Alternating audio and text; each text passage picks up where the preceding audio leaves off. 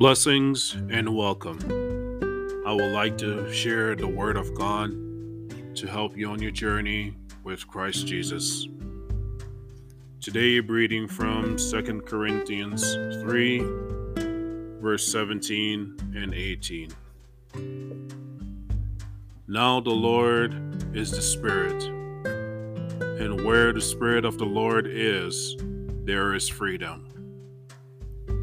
And we who with unveiled faces all reflect the Lord's glory, are being transferred into His likeness with ever increasing glory, which comes from the Lord who is the Spirit.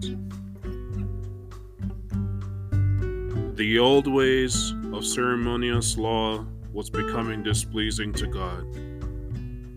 That's why Jesus came to bring new life through the Holy Spirit of God, so you can have true freedom.